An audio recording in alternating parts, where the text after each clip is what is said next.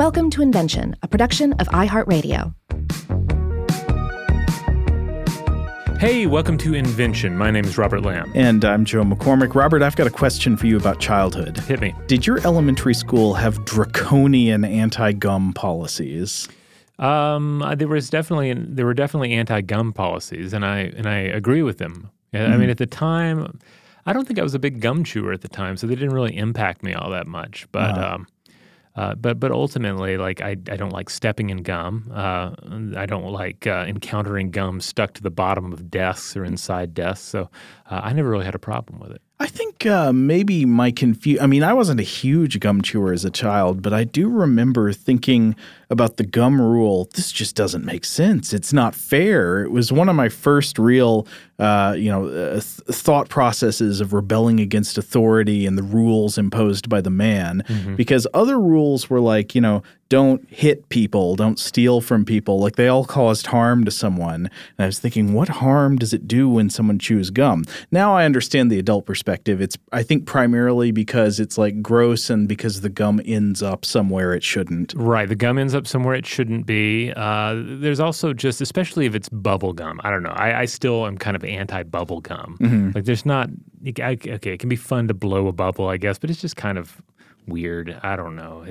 I've taught before, and I don't specifically remember encountering gum chewers. Maybe I did, but I think if I didn't find it annoying, I feel like I would find it annoying. You know what I'm saying? It like just looking out there and there's somebody chewing, and then it's probably if you've ever experienced any level of misophonia, mm-hmm. like gum chewing can definitely set off misophonia, especially if it's like gum smacking. Where it's like open mouth chewing of the gum. I am less annoyed by memories of students chewing gum, which I don't really have. I do remember students in my classes eating lunch and stuff, mm-hmm. which I never knew if I should make a big deal about that or not. It's one of those things that in retrospect I probably should have forbidden but didn't. Yeah.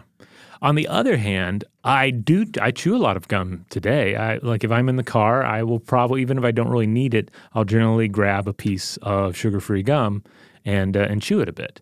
And it's sometimes it's not even like a breath freshening exercise. Mm-hmm. Like this morning, I put one in my mouth on the way into work, and I had to just brush my teeth. So there was no real freshness issue at hand. It was just I just wanted the sensation of chewing the gum. It's a good way of getting the goat blood off of your teeth. Now, that being said, I think it's super handy to be able to turn to gum if, you need a little something to freshen your breath up after you've just had a meal out and you don't have access to toothpaste and toothbrush. Mm-hmm. It can also be great while working, while you're studying, writing, etc. And then I've heard of other people growing to depend on it in certain tasks. Like here's one I've never quite understood, but I have heard that some professional wrestlers not only chew gum while wrestling, but depend on it. Like if they are not chewing the gum, it throws off their rhythm or something. Choking hazard, right? Well, one would think, right? I mean, as a father, I definitely, if my son were running around chewing gum, I would probably give him the whole you're going to choke on that if you run, but.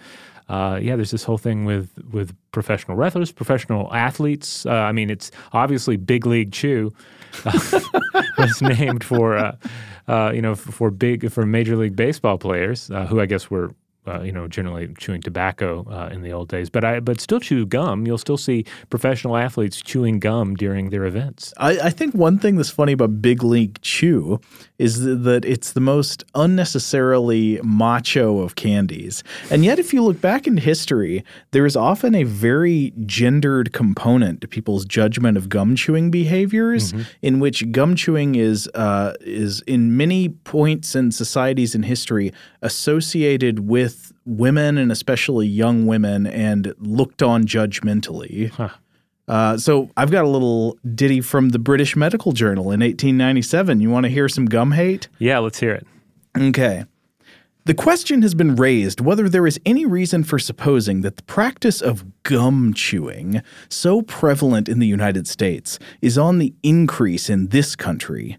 We have made some inquiries and have ascertained that many young women, students, actresses, and others appear to have acquired this disgusting habit and are inveterate chewers.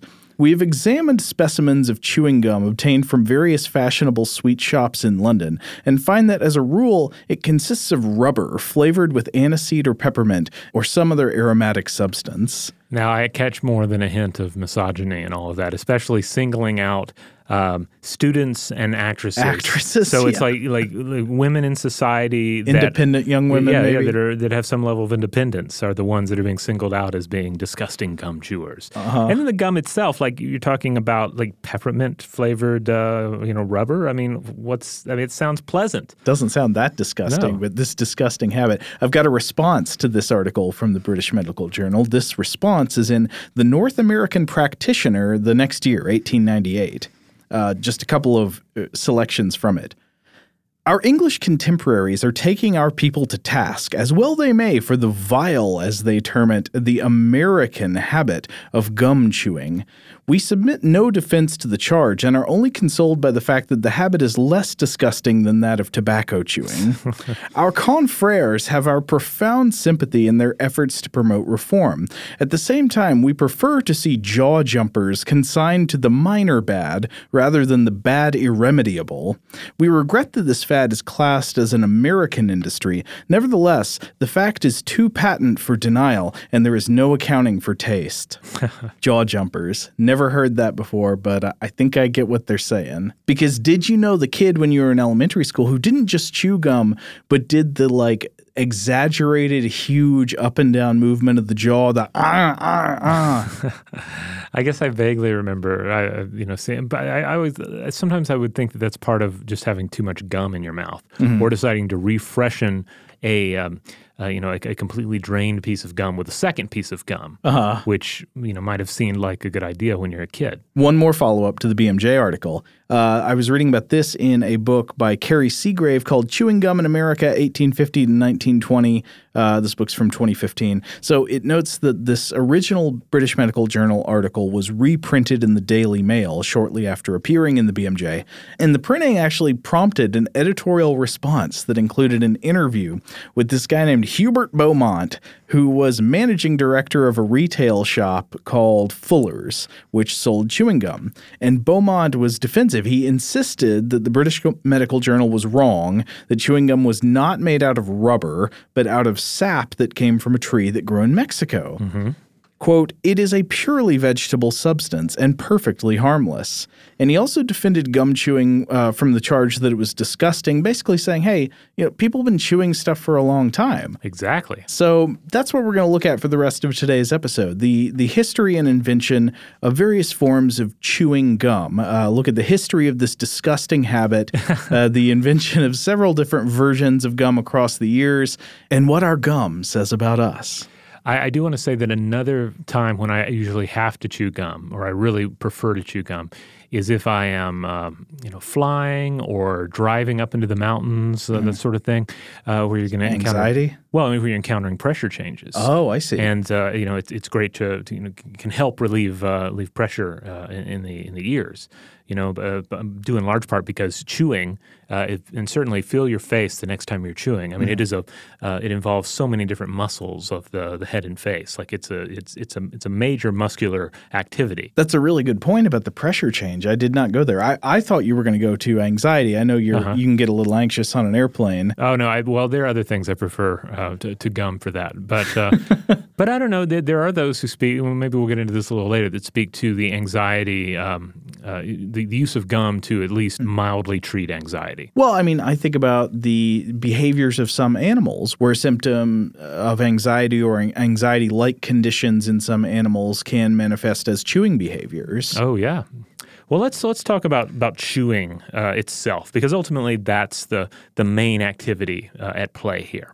So chewing is good. Chewing is necessary. It's okay. No, it's great. It's great. Wonderful. For the members of the animal kingdom that engage in chewing, which of course includes us, it allows us to take the first steps toward digestion.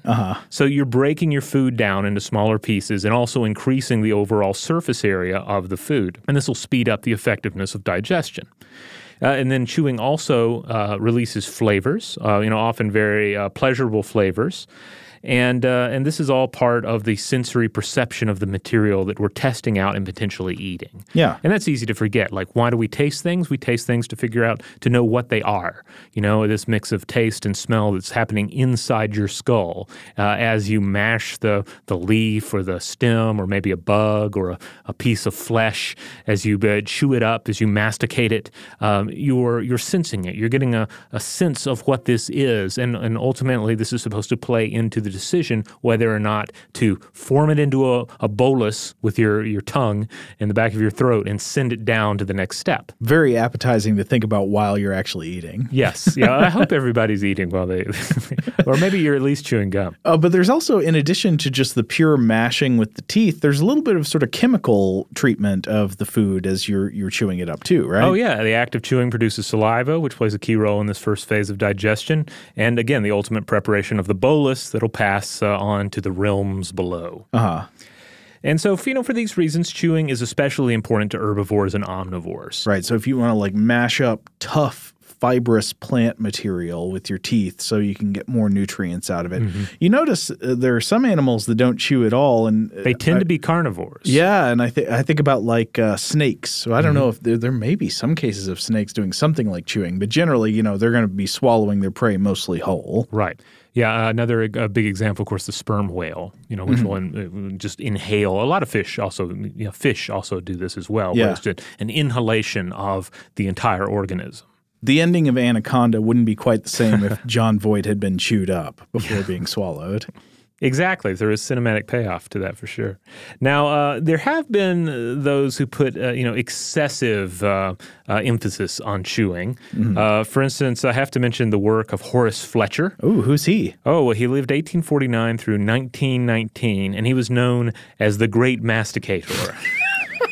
And he was known by this moniker because of his teachings of Fletcherizing. Fletcherizing. So basically, his idea was that not only did you need to chew your food, because we've all heard that, right? You know, we've heard somebody say that to a child. Make sure chew it 20 times. Yeah, chew your food. Chew your food. Don't just swallow it. But he would argue that you need to chew your food to the point of liquefaction in order to properly digest it, and just count your chews, etc. And he had some nice slogans for this. Like, this was his big issue. And one of them was, nature will castigate those who don't masticate. Wait, so this is the first Smoothie King. Before you had blenders, this guy's doing an organic smoothie revolution. Yeah, he would have loved a Vitamix, but he was also, arguing that chewing, it's releasing the saliva, and you need a certain amount of saliva to be produced. So he was all part of it had to do with the idea of like all the things that chewing is actually doing. And some of these things, saliva is important. Is it so important that you need to chew your drinks like that? Because that was something he argued. Like, if you're drinking something, you need to chew your drink as well, just to make sure the saliva is being produced. Okay. But a lot of people were sucked in by this line of thinking, including Dr. John Harvey Kellogg. That's not a surprise. Yeah, he was an adherent, though Kellogg eventually abandoned Fletcherizing because he realized he decided that fiber was more important, and that Fletcherizing might get in the way of taking in that necessary fiber. Well, stopped clock rule. I mean, John Harvey Kellogg was mostly a crank, but fiber is very important. Yeah, it's important to have a lot in your diet. But also, wasn't John Harvey Kellogg an advocate of like boring foods? Didn't he suggest like you need to eat foods that aren't going to like excite the libido and stuff? He had a lot of ideas, some of which, some of them were definitely, quackery, like Fletcherizing. He also got into abstinence being an essential part of his plan for a better life. But then, also we got some cereals out of the mix. So cornflakes, right? Yeah. So chewing is important, but not Fletcherizing level of important. As we said already, mastication entails a whole host of facial muscles, so a certain amount of energy goes into the act.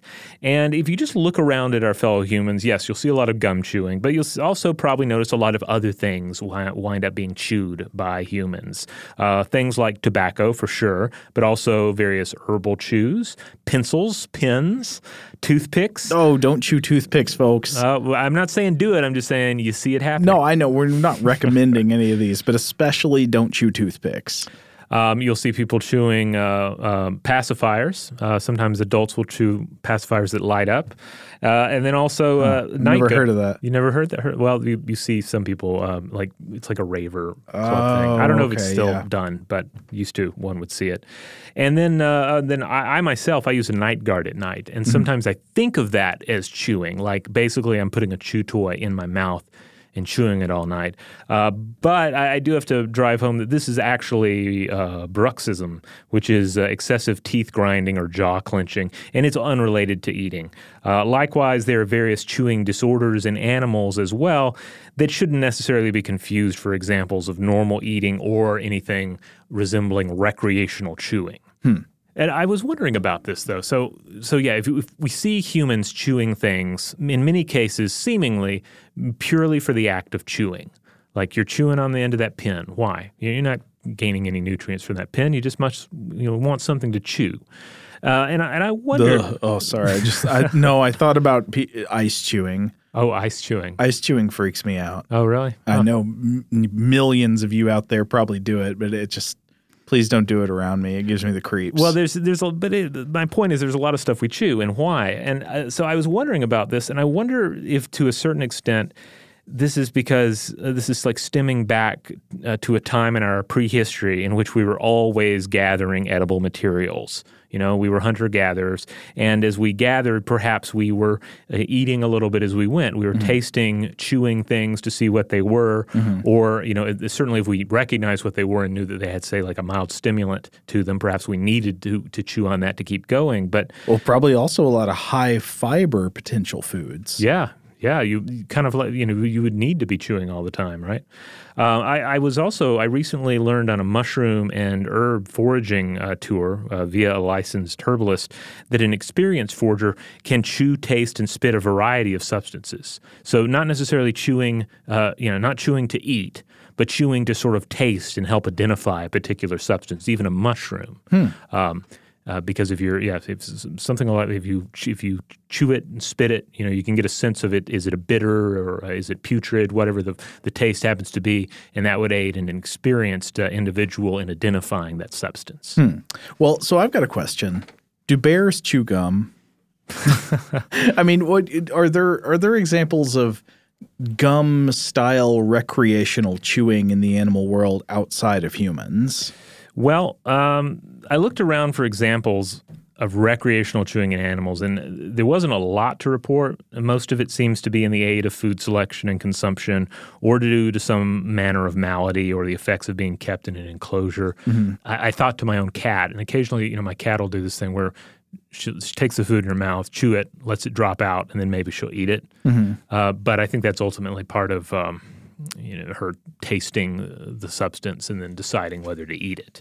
Now, I do think that there seem to be some behaviors in dogs and perhaps other carnivores that seem to me to be non-feeding versions of chewing, where they'll chew on a bone or a stick or something. And I wonder if that has to do with like dental health or something about the teeth. Well, there's an element of dental health in some animals. Probably the best example being that of to a certain extent birds and dogs chewing on different items. Obviously, like like a cat, you often see feathers brought up as an example of something they would kind of chew on roughly, as a way of helping to keep their teeth clean. Dogs are going to chew on bones, obviously. But then hamsters, for example, it's an animal that needs to chew in order to keep its ever-growing teeth healthy. It's like sharpening your knives. Yeah. I guess if your knives kept growing. Yeah, if your knives kept growing out of your skull. Exactly.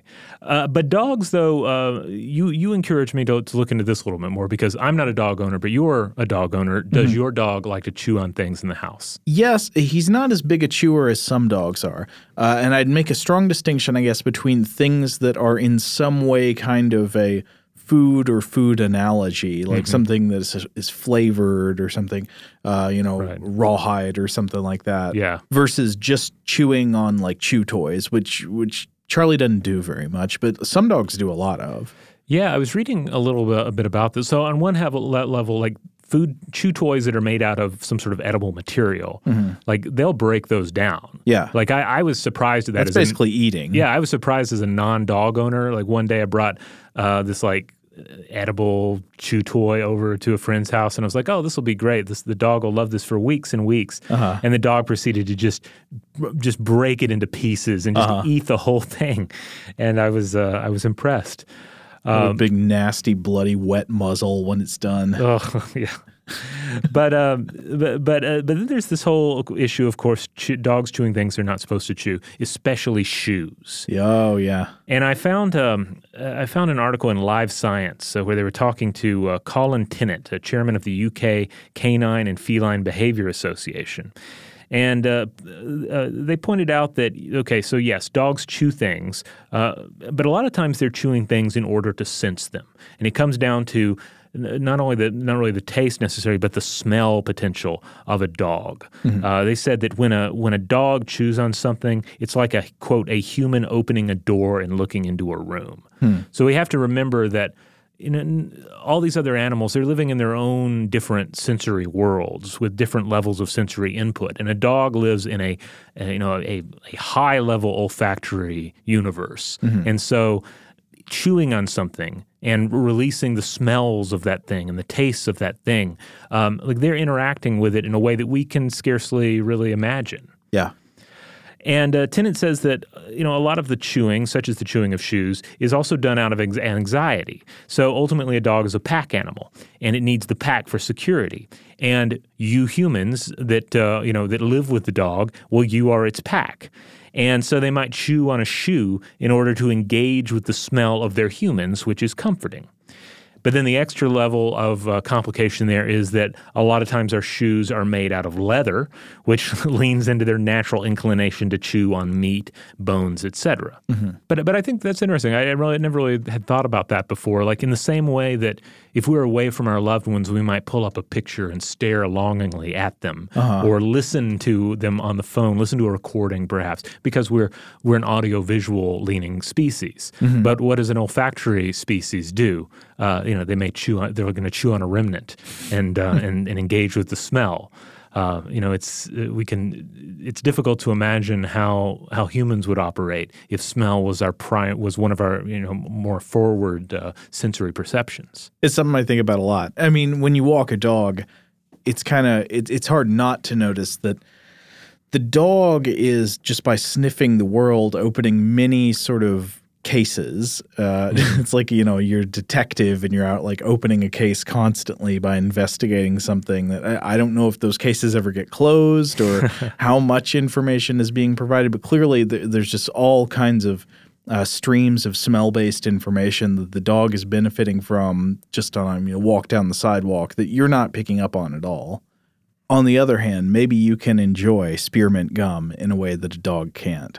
So maybe we should take a break. Yeah, let's take a break, and when we come back, we will discuss some of the earliest known examples of something like chewing gum.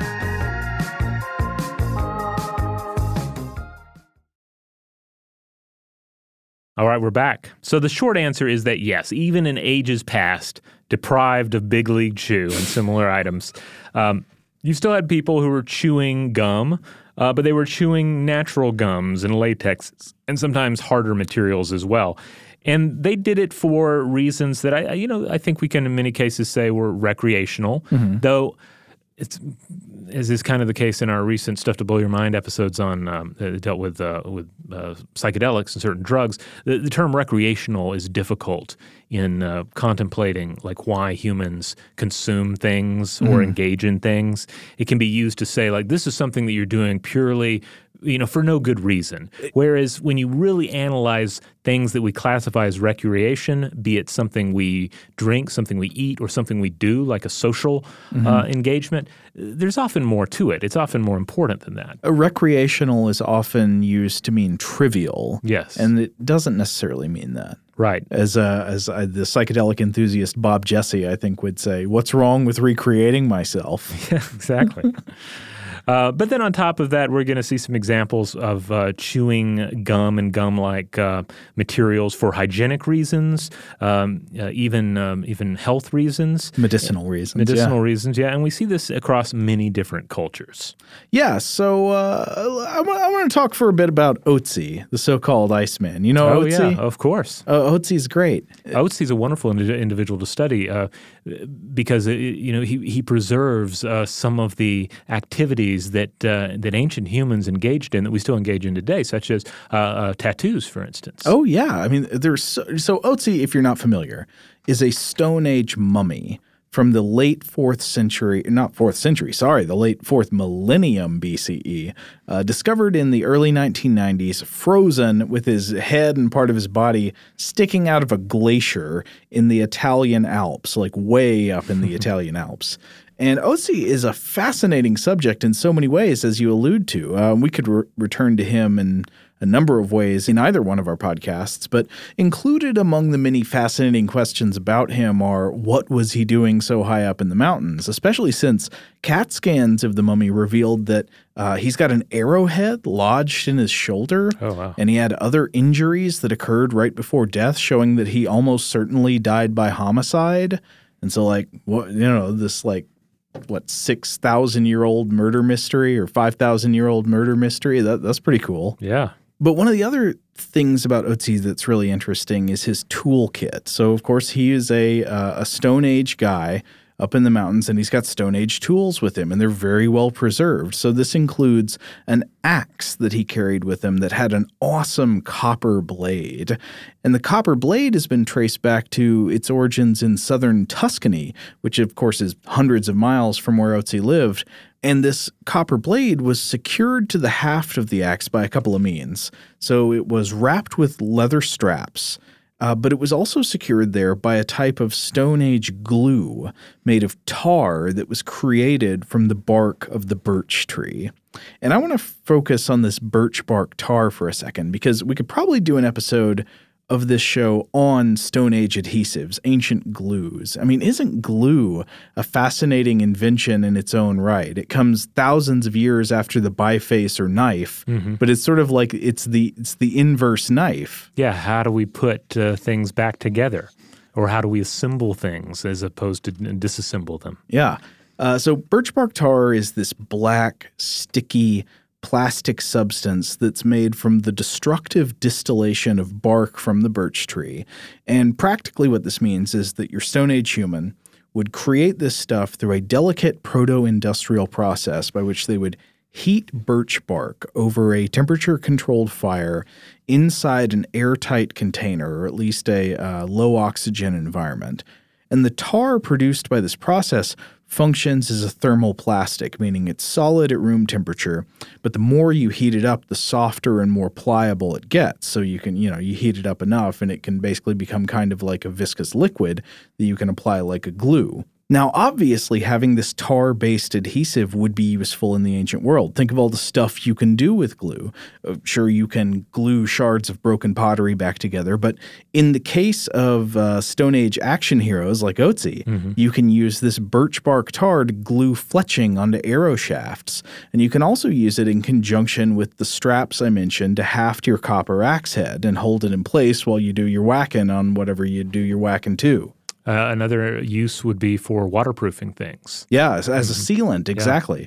So the ancient uses of birch bark tar and tree bark tars in general are extensive, but one of the most interesting was a use we have surprisingly clear evidence of. So I was reading about it in a paper by Elizabeth M. Aveling and Carl Heron in the journal Antiquity in 1999 called Chewing Tar in the Early Holocene, an Archaeological and Ethnographic Evaluation. So From all throughout sites in northern Europe, including Scandinavia, southern Germany, and Switzerland, archaeologists have recovered lumps of what appears to be ancient tar with human tooth impressions in them. And they date from the Mesolithic and Neolithic periods. So were they attached to the underside of Neolithic desks?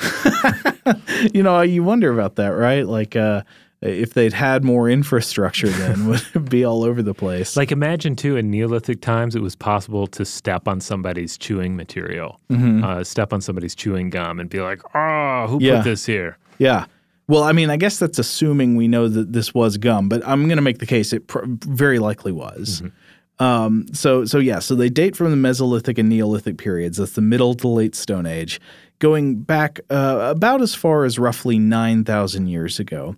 And they're all described as these amorphous masses, black or brown in color, that have indentations left by human teeth. So why were human teeth biting down on these lumps of ancient tar? We think very likely it was for some form of chewing gum.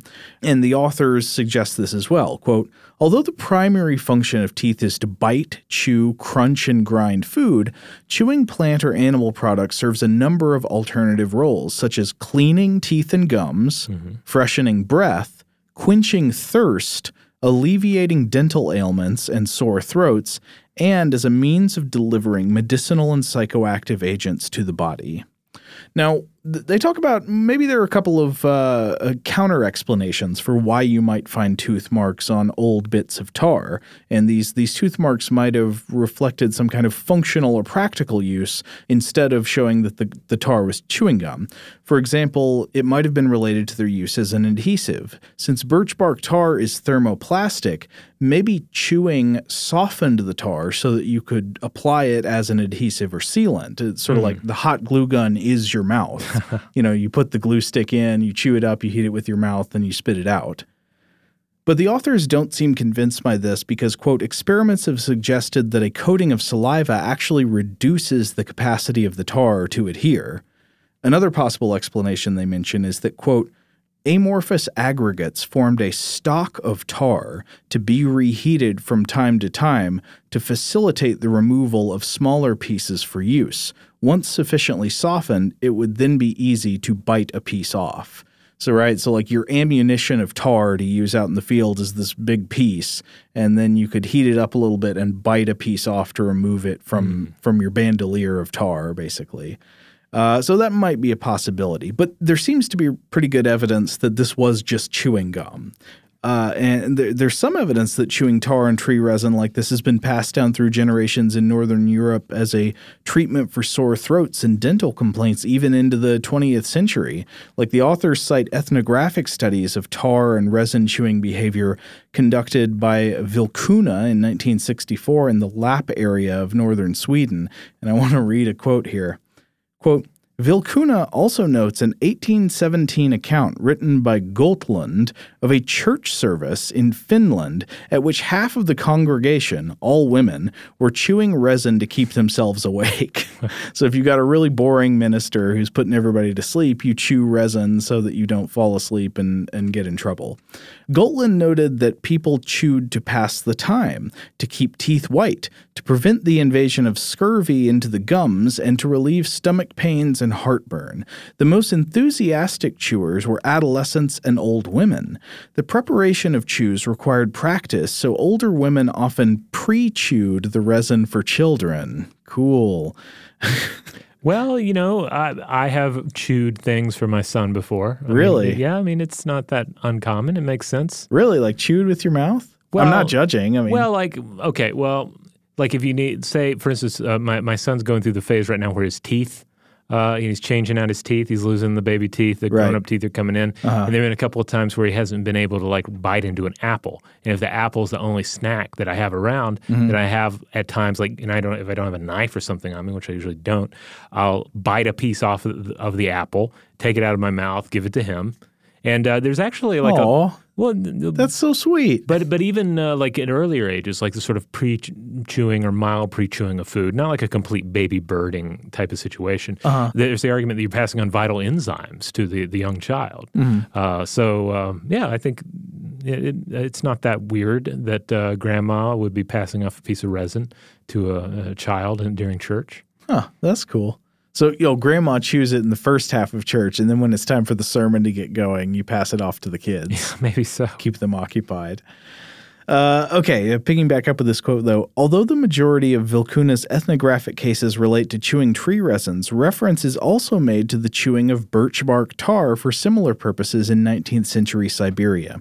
The tar had to be prepared in a specific manner, and only women could be present. So that's kind of interesting, like this gendered secret ritual about the preparation of the tar for chewing. Other interesting facts include the fact that the teeth marks in most of the Stone Age tar lumps appear to have been left by young people, children and adolescents, roughly ages 6 to 15.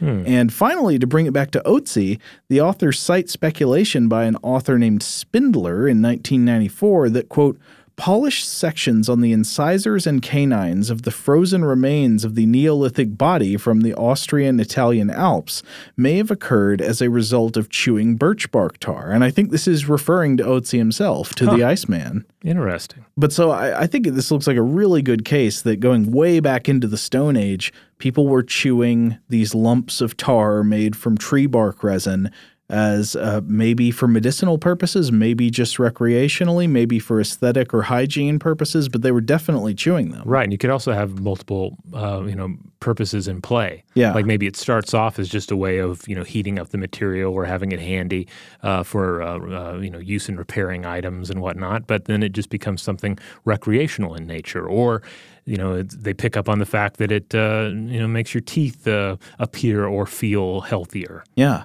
But we should say tar produced by tree bark and resin in Northern Europe is not the only gum that predates modern industrial chewing gum. There are actually a number of different gum and resin chewing traditions around the world. Right. One of them is bitumen. Which there's evidence that the Aztecs chewed it. This is a black viscous mixture of hydrocarbons that is often it can be obtained naturally or as a residue from petroleum distillation. Uh-huh. We've talked about bitumen on the show before, its role, and it's been used basically for a number of different purposes throughout human history, from very industrial type uses to makeup to the preparation of mummies, that sort of thing. I think we talked about how it figured into some hypotheses of the explanation of Greek fire. Yes, I believe it did. Yeah. Well, I think that was on Stuff to Blow Your Mind. It was, yes.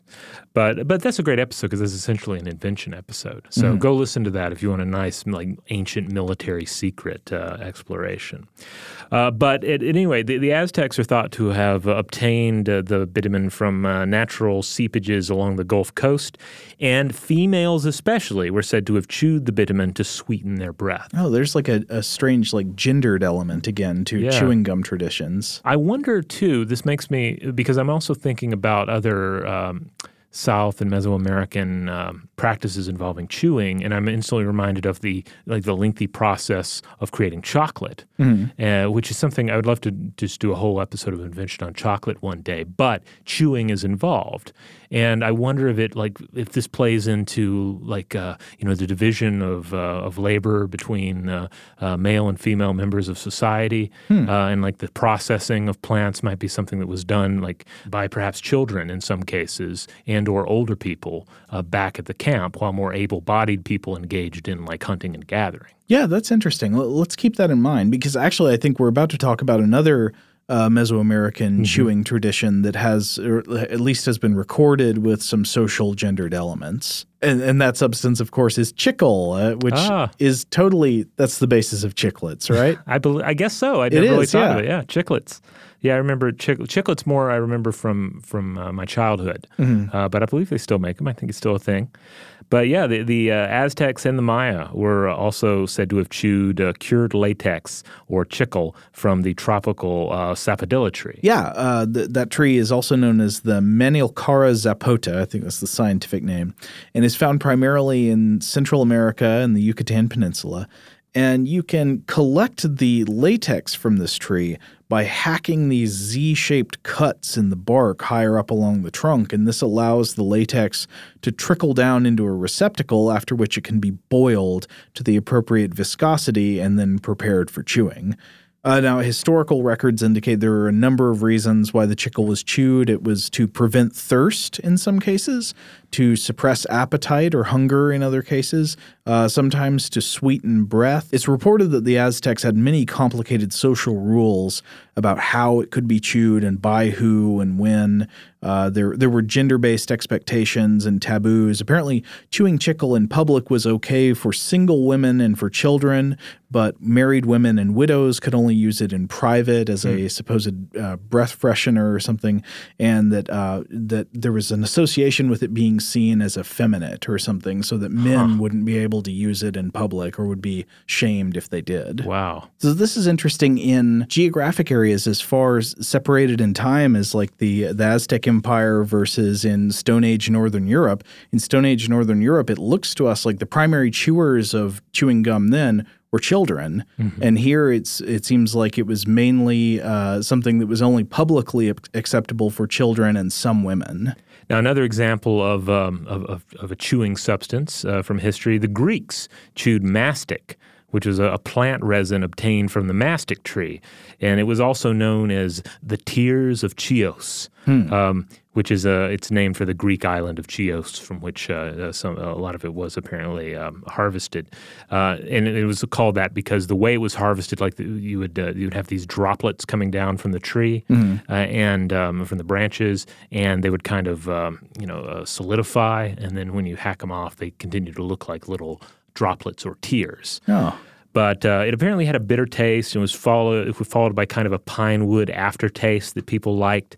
So it seems to have been used as a way of sprucing up your breath, but also had some medicinal properties and was used medicinally and may have had a value to dental health. I believe there have actually been some studies that have looked into like to what degree it still has a verified impact on dental hygiene. Yeah. Now there were some chewing traditions also farther north in North America among the indigenous peoples, some of whom chewed the resin of the spruce trees. The early European colonists to North America picked up on the practice of chewing spruce tree resin as well. And then eventually spruce tree resin was turned into an early version of commercial chewing gum.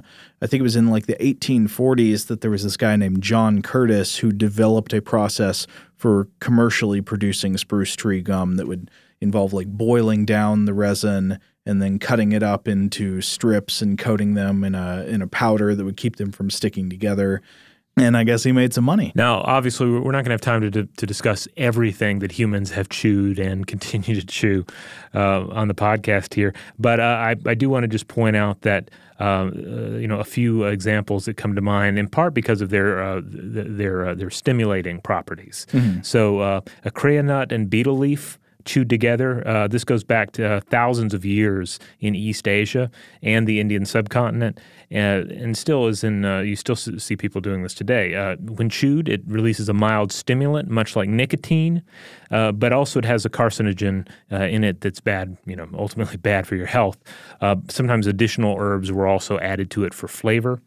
Likewise, chewing tobacco leaves dates back to pre-Columbian times in North and South America. Again, chewing it in order to release a mild stimulant. And then yet another example, the coca leaf, from which one can brew it into a tea to create coca tea. Cocaine is also derived from the coca plant. But chewing the leaves was a long-standing way of acquiring the stimulant properties. And ultimately, chewing has always been a way of dipping into the powers of a particular plant or substance.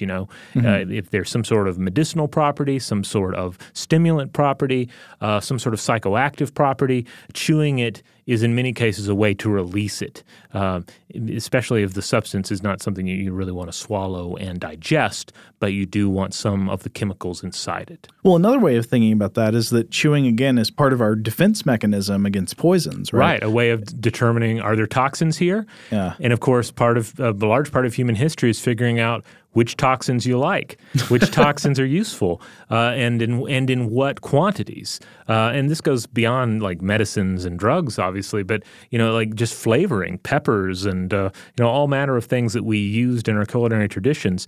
They're toxins we acquired from the environment and figured out exactly how we wanted to use these evolved chemical weapons for our own culinary purposes. All right, well, I think we need to take one more break, and then when we come back, we'll see how Santa Anna figures into this story.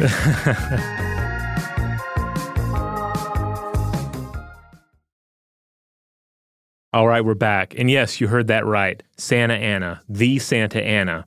Yeah, it's one of these just really, I think, ultimately kind of unexpected and quirky collisions in history. Yeah, so the next big page in the story of chewing gum takes us to meet this unexpected figure, Antonio Lopez de Santa Anna, the larger-than-life 19th century Mexican military commander, revolutionary, politician, statesman, president of Mexico, who fought for Mexican independence, went on to be president of Mexico, I think multiple terms, and then, of course, later got exiled. In 1869, Santa Anna was exiled in the United States and living on Staten Island. And sometime around then, he became interested in the idea of trying to develop chicle, the cured latex from that tree, chicle. He wanted to develop as an industrial substitute for rubber in the production of tires. And Santa Anna thought that the profits he reaped from the development of a rubber substitute based on chicle would be enough to fund him in a return to power in Mexico. And he somehow became connected to an American inventor named Thomas Adams, who lived 1818 to 1905. Adams was based in New York, and Adams tried to do this. Adams tried to develop a vulcanization process for chicle. Adams was also a photographer, I understand. Oh, really? Yeah. I didn't know that. Yeah, which makes sense, given that time frame, given what we've discussed in the show about photography and the sort of minds that, and creative types and inventive thinkers that it attracted. Yeah, chemistry in the 1860s and 70s, that would be photography.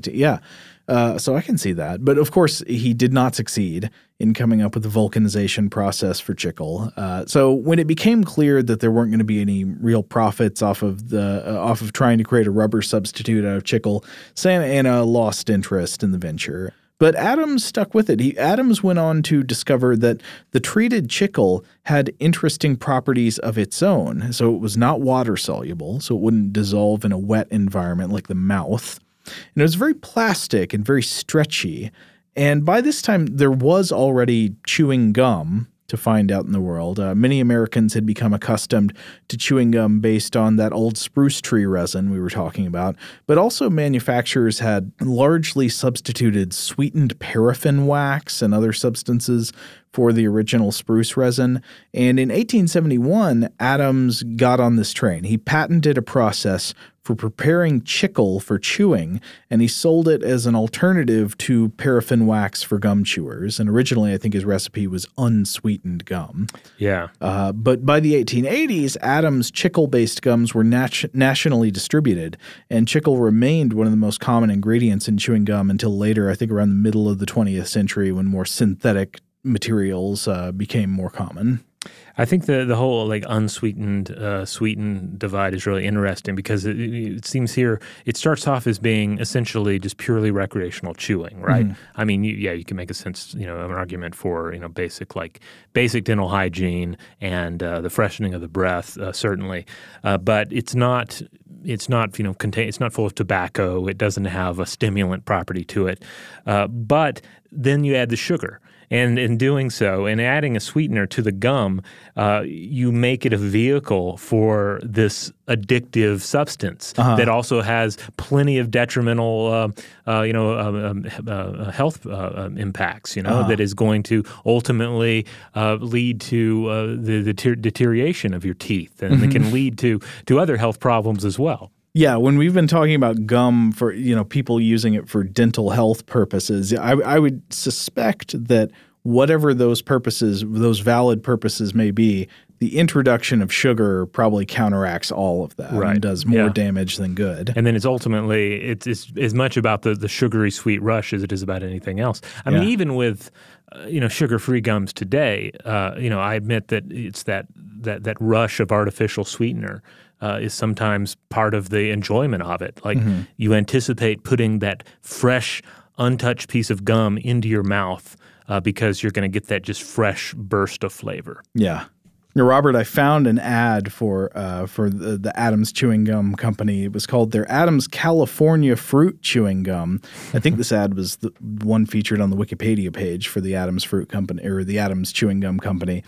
And this ad is crazy. It looks like something from a much later time because it's like this goddess in ecstasy putting, it looks like fruit into her mouth, but I guess it's suggesting it's the gum. I'm not quite sure. Interesting. So again, via the goddess imagery, there's this kind of feminization of chewing gum. Yeah. Well, I mean, this would have been, so if this was in the late 1800s, this would have been around the time that we got those, the article in the British Medical Journal and the other publications talking about chewing gum being this like disgusting thing that young women do. You know, it's interesting to think about like dental health concerns because it brings me back to our episode on toothpaste and about just like the increasing need for toothpaste or an effective substance like toothpaste to keep up with the influx of sugars and other, mainly sugars into the human diet. Yeah. And leading to a lot of dental problems. And of course, one of the problems with having poor dental hygiene is you're going to have poor breath as well. You're going to have halitosis, and so perhaps there was an increase. I mean, one's tempted to think there might have been an increase in the demand for some sort of breath freshening product. But at the same time, when we see that outside of the European context, it seems like there's always been, or there has long been a need for some sort of breath freshening product. Yeah. So I'm not sure where exactly to land on that. But without a doubt, the influx of sugar into the diet, the European diet during this time would have led to some bad breath. No doubt about that. And remember, again, brushing teeth with toothpaste was not a really widespread common practice until like the 20th century, really. Right. So we're kind of in the dark ages of like where the diet had grown worse, but the dental hygiene practices had not risen up to meet the demand yet. You know, I was just thinking another thing that I suspect very likely to be operant in like that British Medical Journal article and the other ones talking about the actresses and young lady students chewing gum is probably just the same sort of like sexist trend detection that causes like adult men to think that younger girls are always on their phones, not noticing that boys are just as much. And grown men are on their phones all the time as well. Yeah, I think you're right. There's probably a word for that, like sex selective trend detection. I'm not sure what it's probably out there. Oh, but hey, we got to talk about Wrigley's. Oh, yeah. Bring it on. So another big name in the history of chewing gum, of course, is William Wrigley Jr. Wrigley is just a great last name because it implies that you're some kind of eel, like writhing around and somebody can't get a grip on you. So Wrigley, of course, began as a salesman. You know, there are a lot of salesmen making it big around this time. In the 1890s, he was trying to establish himself as a seller of commercial goods, and he ran like BOGO-style promotions where customers, you'd buy one product, you get another product, right? So maybe you buy, I don't know what you might buy a Velocipede and you get a free box of snuff. Okay. But apparently one of his very popular promotional giveaways was chewing gum, and Wrigley was so impressed with how popular the chewing gum was as a promotional giveaway that he was like, well, I should just sell chewing gum. So he decided to get into the gum business, launching brands of his own, including brands like Wrigley Spearmint. And I was reading a History.com article by Elizabeth Nix about some of his marketing practices. I just want to quote this because this is so great. So this is from Nix's article, quote, "Because the chewing gum field had grown crowded with competitors, Wrigley decided he'd make his products stand out by spending heavily on advertising and direct marketing. In 1915, the Wrigley Company kicked off a campaign in which it sent free samples of its gum to millions of Americans listed in phone books. Another promotion entailed sending sticks of gum to U.S. children on their second birthday." Huh. I hadn't really thought about how easy it is to mail a piece of gum, but of course it is. I mean, you can stick it in a pack of baseball cards. It'll stick in an envelope as well. Second birthday? Did I read that right? Second birthday? Should kids be chewing gum when they're 2? I mean, probably not. I don't remember letting my son have gum. I kind of discourage gum now, and he's 7. But he wants it. You know, like when he sees one of those big gumball machines, of course he wants to get a giant gumball and stick it in his mouth. I mean, I'm no expert on raising children, but something seems wrong there. I don't think 2-year-olds are supposed to have gum, right? Fresh from the mail, though. But still, it's ingenious. Direct marketing. Yeah. You should have been in the direct marketing of cocaine. That would work even better. I'm glad you brought that up. I'm gonna come back to that question. Well, I mean, so after this period, we get more into the modern styles of gum. Where, after World War II or so, many natural gum bases like chicle were largely being replaced with new synthetic rubbers and waxes, and that sort of led us to the gum world we have today. Of course, we've got, all kinds of other things, artificial sweeteners and all that. Yeah. You get your spicy gums, you get your fruit gums, you get your flavor crystals. You get your gravy-flavored gums. Maybe. There's a lot of novelty gum out there. There's a lot of novelty gum. It sure is. But then you still have like the very traditional juicy fruit style gum. Like it's really, we live in a golden age of chewing and bubble gum. Now, to come back to something we touched on at the very beginning is that is this idea that chewing gum also helps you focus. Not merely in a pro wrestling ring or on the sports field, but like just say setting at a desk working, that it can help focus your mind. Yeah, and this has actually been the subject of a lot of research, strangely enough. I wonder how much of it is funded by the chewing gum industry. By big gum, yeah. Right. But there have been tons of studies in psychology and I don't know what other fields this would apply to. I guess it'd be in psychology, where the question is, does chewing gum make people do better on various kinds of cognitive tasks? And there appears to be, at least as far as I was reading, some evidence that there's a little bit of a cognitive boost that people get from chewing gum, but it appears to apply for a few minutes after gum has been chewed, not while you're chewing gum. Or at least that's what I found in, for example, a study from 2011 published in Appetite by Oniper et al. Called Cognitive Advantages of Chewing Gum. Now you see them, now you don't. And so it was talking about giving people a battery of cognitive tests, either while they were chewing gum or after they chewed gum, compared with the performance of controls who didn't chew anything at all. And they write, quote, chewing gum was associated with performance advantages on multiple measures when gum was chewed 5 minutes before, but not during cognitive testing. The benefits, however, persisted only for the first 15 to 20 minutes of the testing session and did not extend to all cognitive domains. To explain this pattern of results, it's proposed that the time-limited nature of performance benefits can be attributed to mastication-induced arousal. Maybe Fletcher was right. Yeah, well, I mean, it comes back to the fact that when you're chewing, you're using a whole lot of muscles in your face. You're producing saliva. It's I could see, it's waking you up a little bit. I mean, it comes back to chewing gum in church, right? Yeah. But then also there's probably a conflict, the authors think, going on when you're trying to chew gum while you're doing a task, because you might be benefiting from some arousal, but you're also sort of lightly dividing your attention if you're also chewing. Oh, that's true. And then when you're done chewing, you're revved up. Now you're ready to go. Yeah. So you have this mild increase. It seems to me that there might be a little bit of a cognitive boost from chewing gum a little bit after you chew, but it doesn't seem earth-shaking. I wonder why this hasn't, though, led to more I'm sure there's some products out there that are marketed as being like a performance-enhancing gum. And right.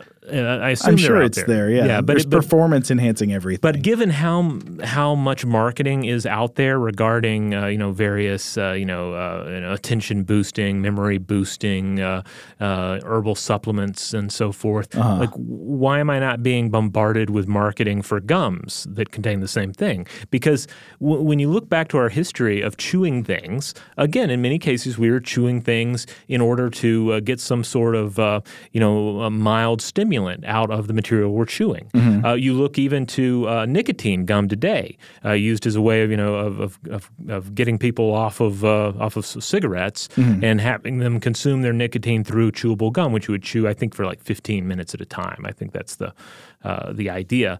So why haven't we seen more drug delivery through chewing gum during the history of chewing gum?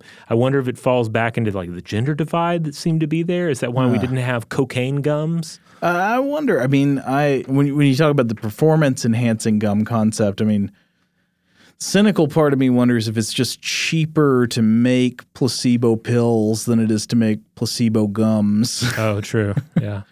But who knows what the future will hold. It is worth pointing out that cannabis gums are already on the market. It should not come as a surprise to anybody. And then likewise, there's continued research into things we might be able to do with gum. For instance, there's some studies looking at using gums containing phosphopeptide amorphous calcium phosphate and xylitol as a way of creating gums that are even healthier for our dental hygiene, that could be marketed even more for dental health. Likewise, chewing gum may also impact our wearable technology. There's a 2015 Time article by Alexandra Sifferlin who discussed Applied Materials and Interfaces journal article in which the researchers treated chewed gum, like pre-chewed gum that one of the researchers had chewed. They treated it with ethanol and carbon nanotubes to create a sensor that could, quote, detect body motion and humidity changes, which could be used to track breathing. So, okay. But in this, it's not so much the gum as a thing that's chewed, but as coming back to the material itself, which is an interesting to look at this chain, from things we chew to glues and rubbers back into chewing gum and then perhaps into metamaterials that will be useful in the future. Interesting, yeah. I had to know this was going to get into carbon nanotube-based chewing gum. Yes, smart gum of the future. I mean, I wonder if there have been any cool sci-fi treatments of that, like some sort of smart chewing gum that you chew it up and now it's activated and you can use it for all sorts of elaborate things. Well, I feel like I only chew Vanta Black. Well, it does remind me. MacGyver would use bubble gum, right? They would use chewing gum to fix things here and there, and in that he's kind of it kind of brings us back to the Iceman and potential applications of the material they were chewing. So it all comes full circle. Well, this episode has certainly provided me with some things to chew over. I hope we didn't bite off more than we could chew. Hopefully not.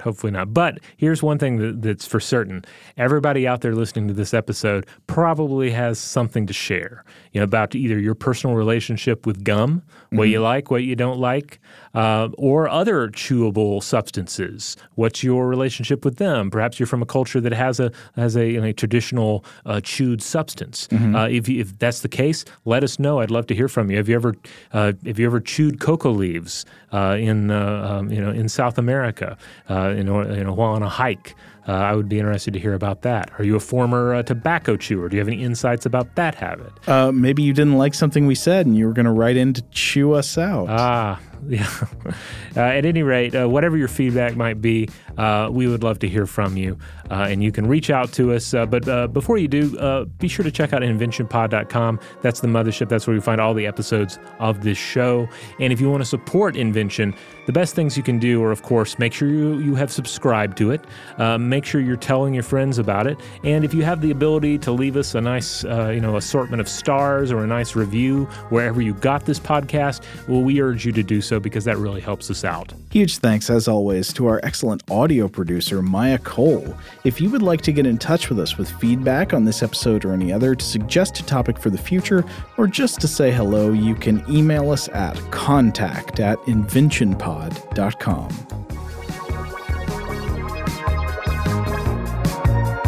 Invention is a production of iHeartRadio. For more podcasts from iHeartRadio, visit the iHeartRadio app, Apple Podcasts, or wherever you listen to your favorite shows.